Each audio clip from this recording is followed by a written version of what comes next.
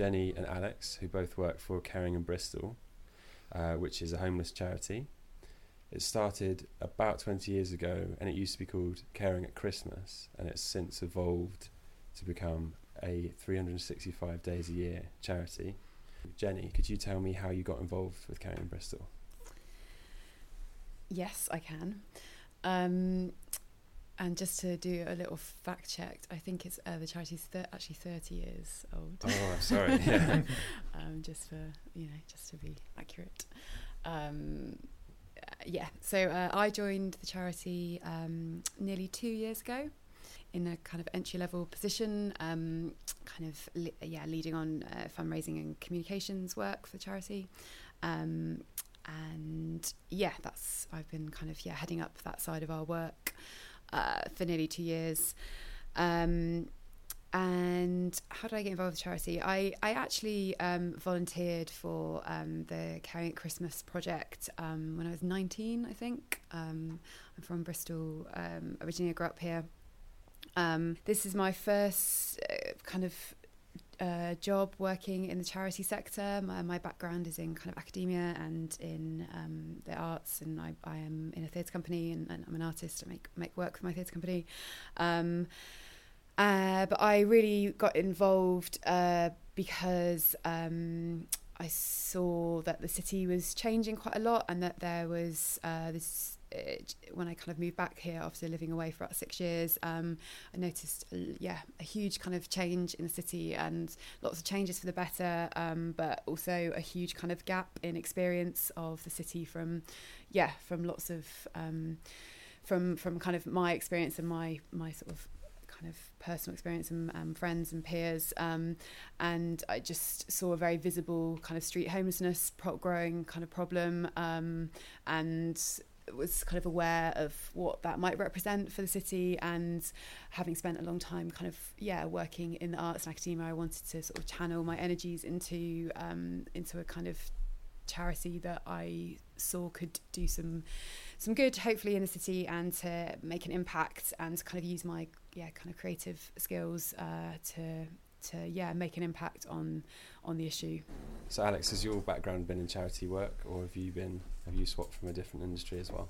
Prior to working here, I worked for several housing providers, kind of supported housing providers,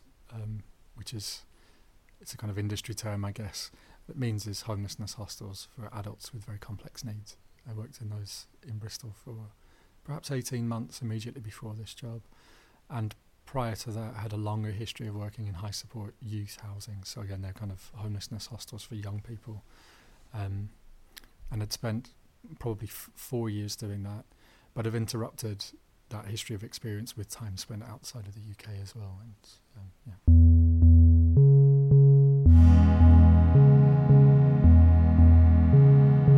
Caring at Christmas used to be the whole charity, but is now just one project you do. Could you just tell me a bit about what Caring at Christmas looks like in this day and age?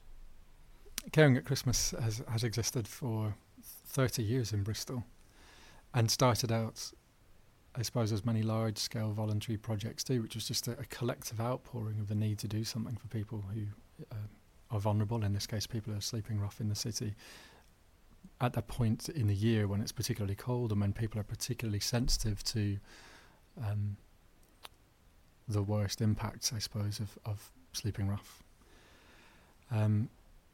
It kind of continued with a very voluntary philosophy for quite a long time, I think, and there are some incredible stories that come out of that project, not all of which were ever captured. In fact, we live in quite a modern age right now where things are recorded electronically, and you have,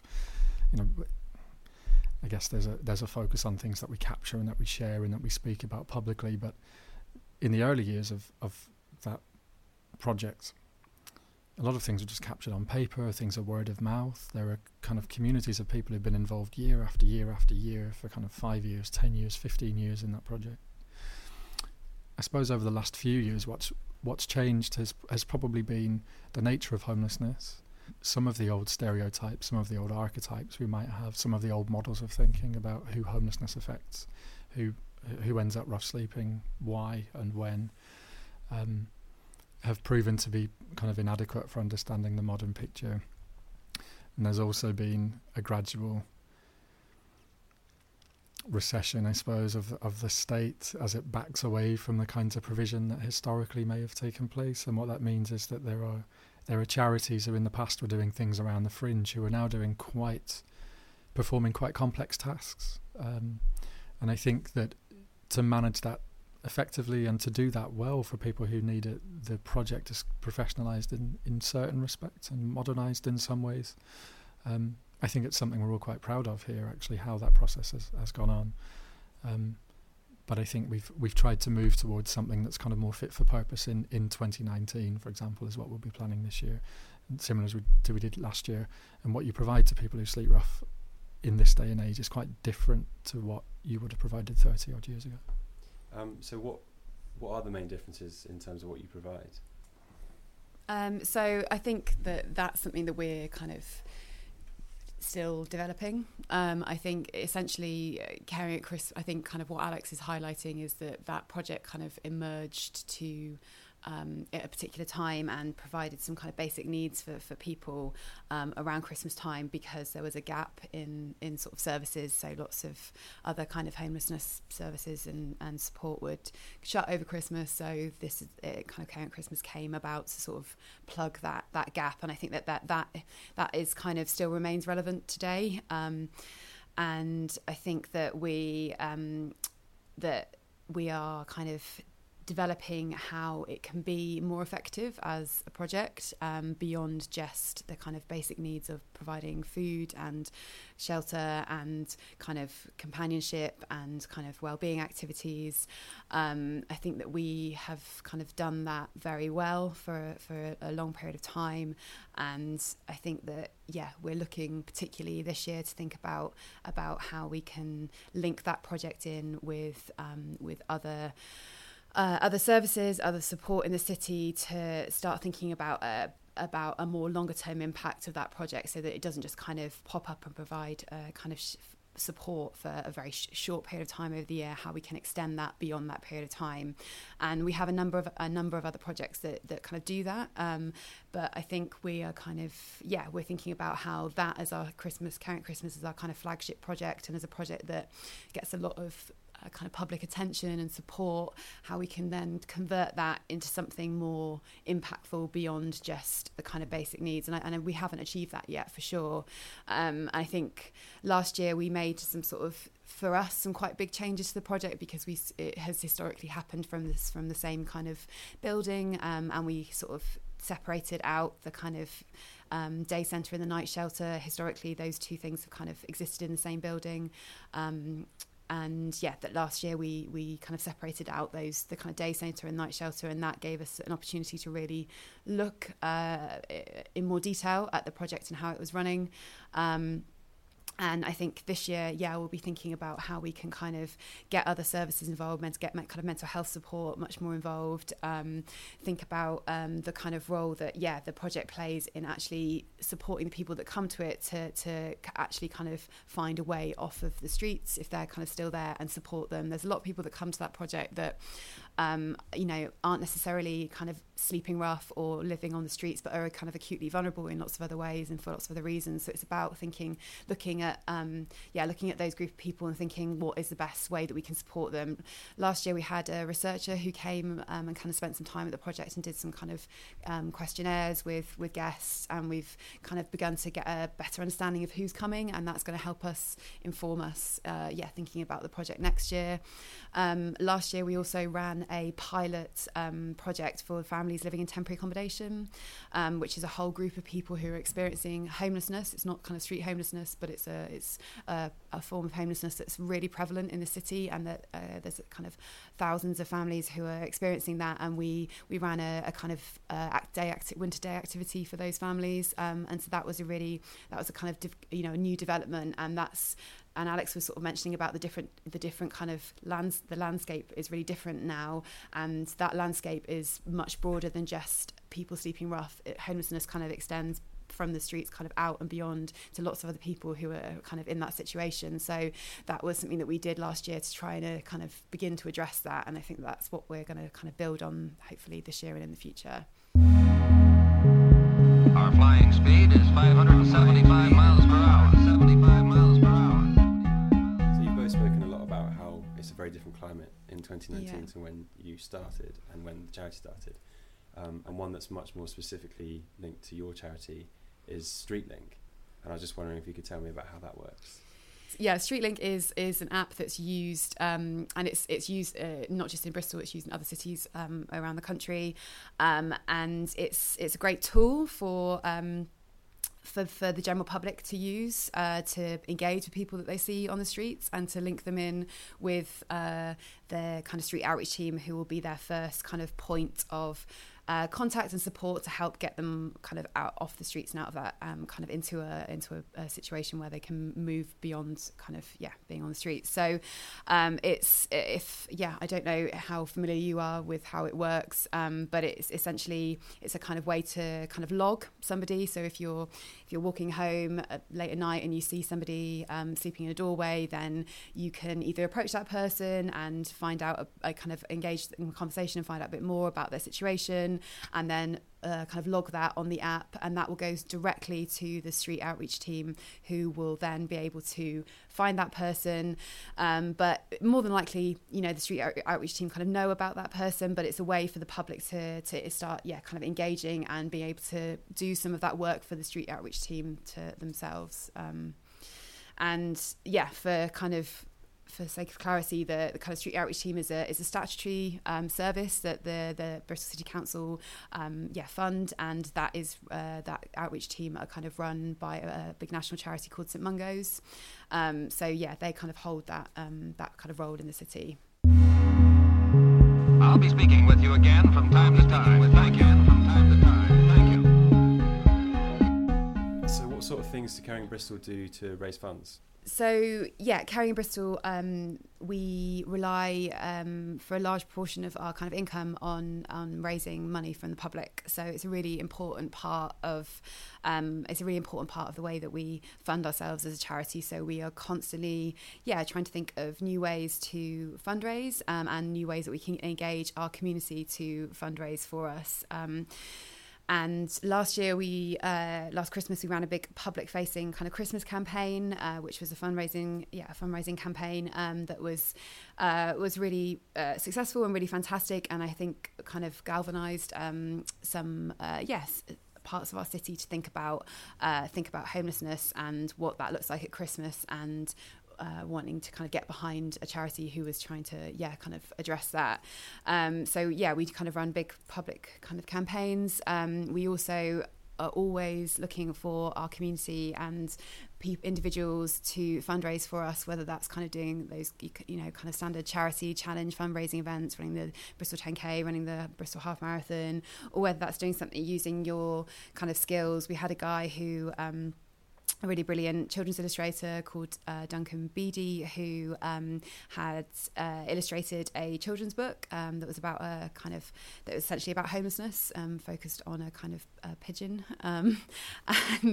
and money. He sold prints of that book, and the money that he raised from that came to us. So from really small scale things like that up to our kind of big public facing campaigns, there's loads of ways that we are personally kind of raising money and encouraging our community too. And a couple of years ago, we also started a small scale kind of trading project. We launched the Absolute Bristol Legends kind of merchandise range, and that we worked in collaboration with a local illustrator, Chris Wright, who runs Turbo Island Tees, and he illustrated 36, I think, Absolute Bristol Legends, from kind of Nipper, the HMV dog, up to sort of Banksy, to ranging to kind of Blackbeard was on there, and they all featured on a tea towel, that you could buy for Christmas presents. So and last year we developed that and kind of added some t-shirts to the range. So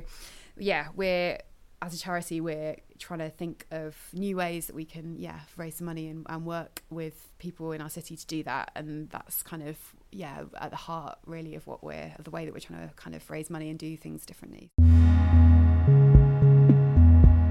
We hope to have you with us again soon. Thank you. So this year there's kind of various challenge fundraising events. We've got there's a big kind of dragon boat race that happens in June. What's a dragon boat race? So it's this big annual event, fundraising event that is run by a kind of Bristol Rotary Club, and it's kind of teams from different businesses can kind of come together and they race in these dragon boats that look like, well, Alex did it last year. So he can probably speak more informatively about it than I can. But they're essentially like big canoes with dragons on the end. Or like a Viking, one of those sort of things. Right, is that what it is? It's a Viking boat, okay. So if you want to get involved in that, please get a team together and take part in that. And in terms of kind of other events, we don't have like loads of events coming up, but we're kind of recruiting for people for kind of challenge fundraising. We had an event at the Gallamalfrey a couple of weeks ago, and there's going to be another live music event happening in a couple of months, so keep an eye out for that. But the best way to keep an eye out is just to follow us on social media, to kind of keep in touch. Much higher and faster than you've ever flown before. Could you tell me a little bit about the community takeover you do at your shelter? We run a shelter, 365 shelter, and the shelter's staffed by 2 volunteers each night, so it's kind of volunteer sort of driven project, and we offer out the opportunity for like a community takeover for a week. So we kind of get people to provide all the volunteers to kind of staff the shelter for that week, and then we ask them to kind of fundraise to cover the costs of the running of the shelter for that week. So it's like a kind of and that can be, you can do that with your kind of your work colleagues, or we've had like a group from a kind of random village outside Wiltshire who kind of came. It was just literally some kind of a group of people who lived in the same village want to come and do it. It's kind of, it's just quite like quite a tangible thing that people can kind of get involved with and volunteer and also fundraise for. I think we'd also considered when we were developing the shelter takeover idea, that often approaches to people to back any kind of charitable cause, whether it's an animal welfare charity, or whether it's a homelessness charity, or whether it's an international aid charity.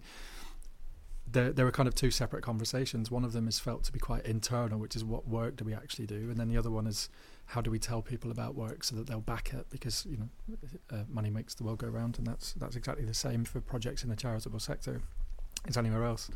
The idea with the takeover was that we would allow people, or we'd open a door really for people to come in and really see what kinds of work go on in this sector. What kind of things do the charity do? Well, come down to the shelter and see it, so that you know exactly what kind of work you're backing when you fundraise for Caring in Bristol. And we've really enjoyed the conversations that go on after the fact, where people say, oh, well, for years we've raised money for X and Y Z charity. The money goes off, there's a photo opportunity maybe with the recipients, and that's the end of a relationship. Whereas with this, people came back and said, I didn't realise the issue looked like that. I didn't realise Bristol was kind of at this point. I didn't realise that this was what a shelter looked like. I didn't realise that I would encounter people with this life story or with this experience. And it kind of normalises things in some people's minds. And I think it makes the subject of homelessness quite tangible in a way that it often isn't. Many of us encounter it at a distance, even on the street. You think there's someone who isn't like me, living a life not like mine. I don't really know what they need. I don't really know why they're there. I think it's quite a common response. And to break some of that down, I think, is really critical, as Jenny mentioned, to moving to a position where this city is able to answer the question for itself. Do we want to allow homelessness to continue? And, fingers crossed, if people say no, we don't, then saying this is what it looks like to turn that situation around.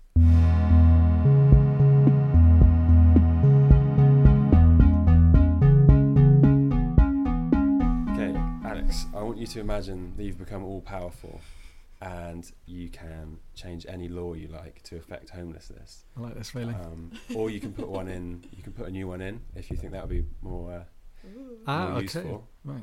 Okay, what are you going to do?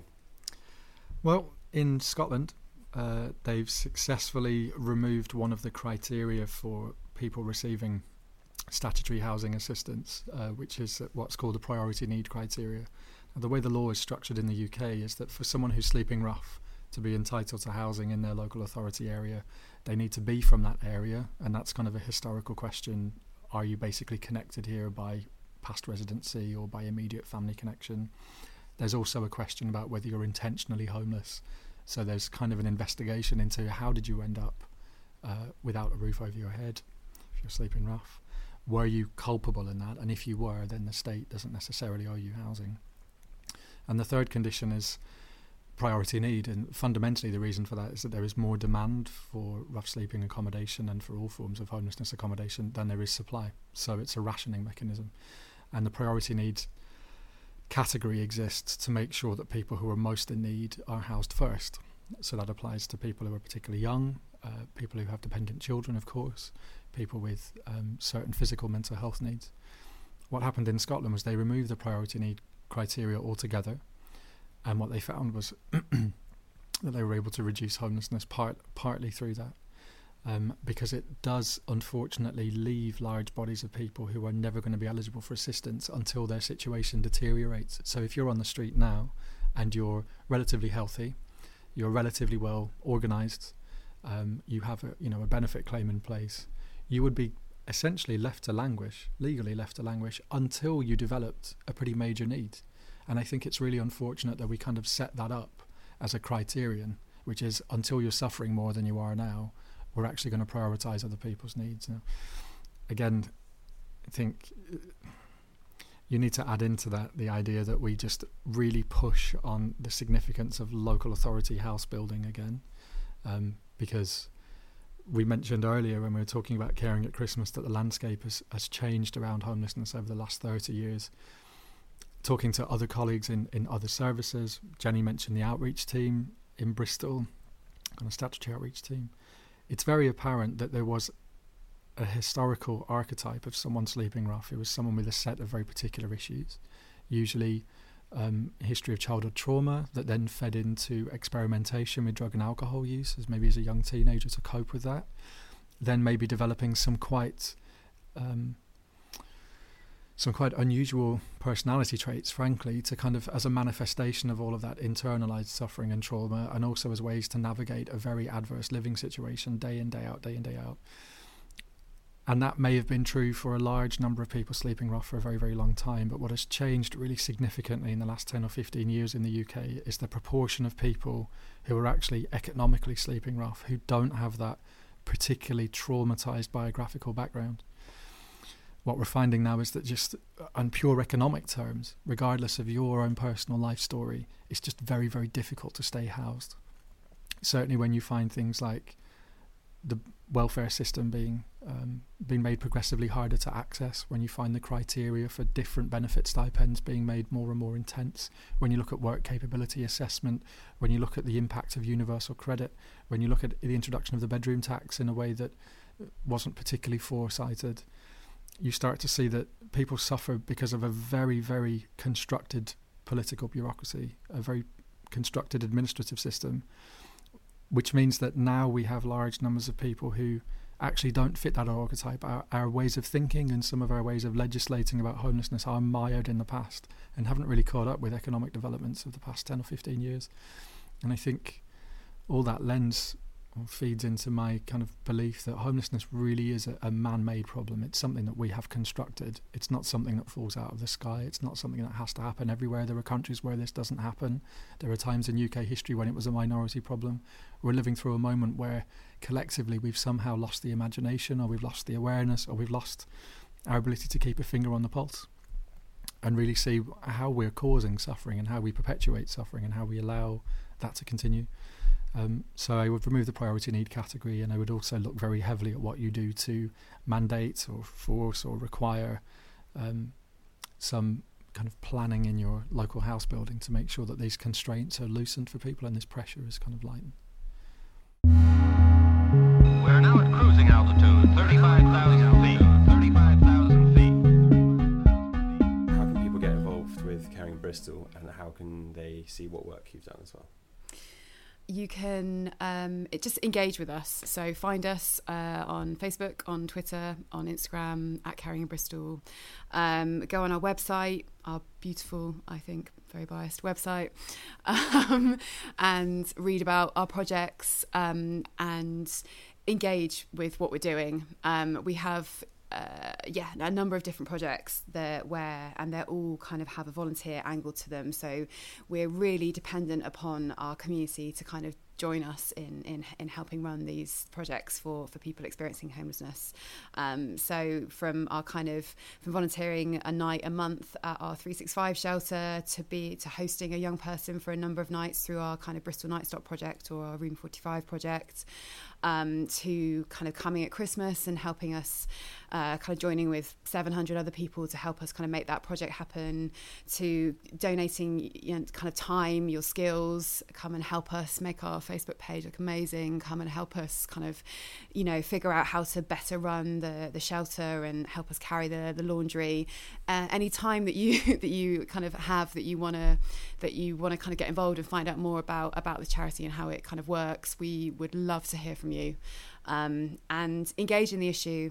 We run kind of workshops. We have a program of workshops called Get to Know, and we can come and deliver one of those in your business, in your workplace, in your school, in your community group, and find out more about the issue. And because as a charity, we're dedicated to kind of solving this issue in some way, and we cannot do that alone. It relies on our city to kind of get behind us. So get involved, get to know. Great. All right, thank you both for talking to me. Thank you for talking to us.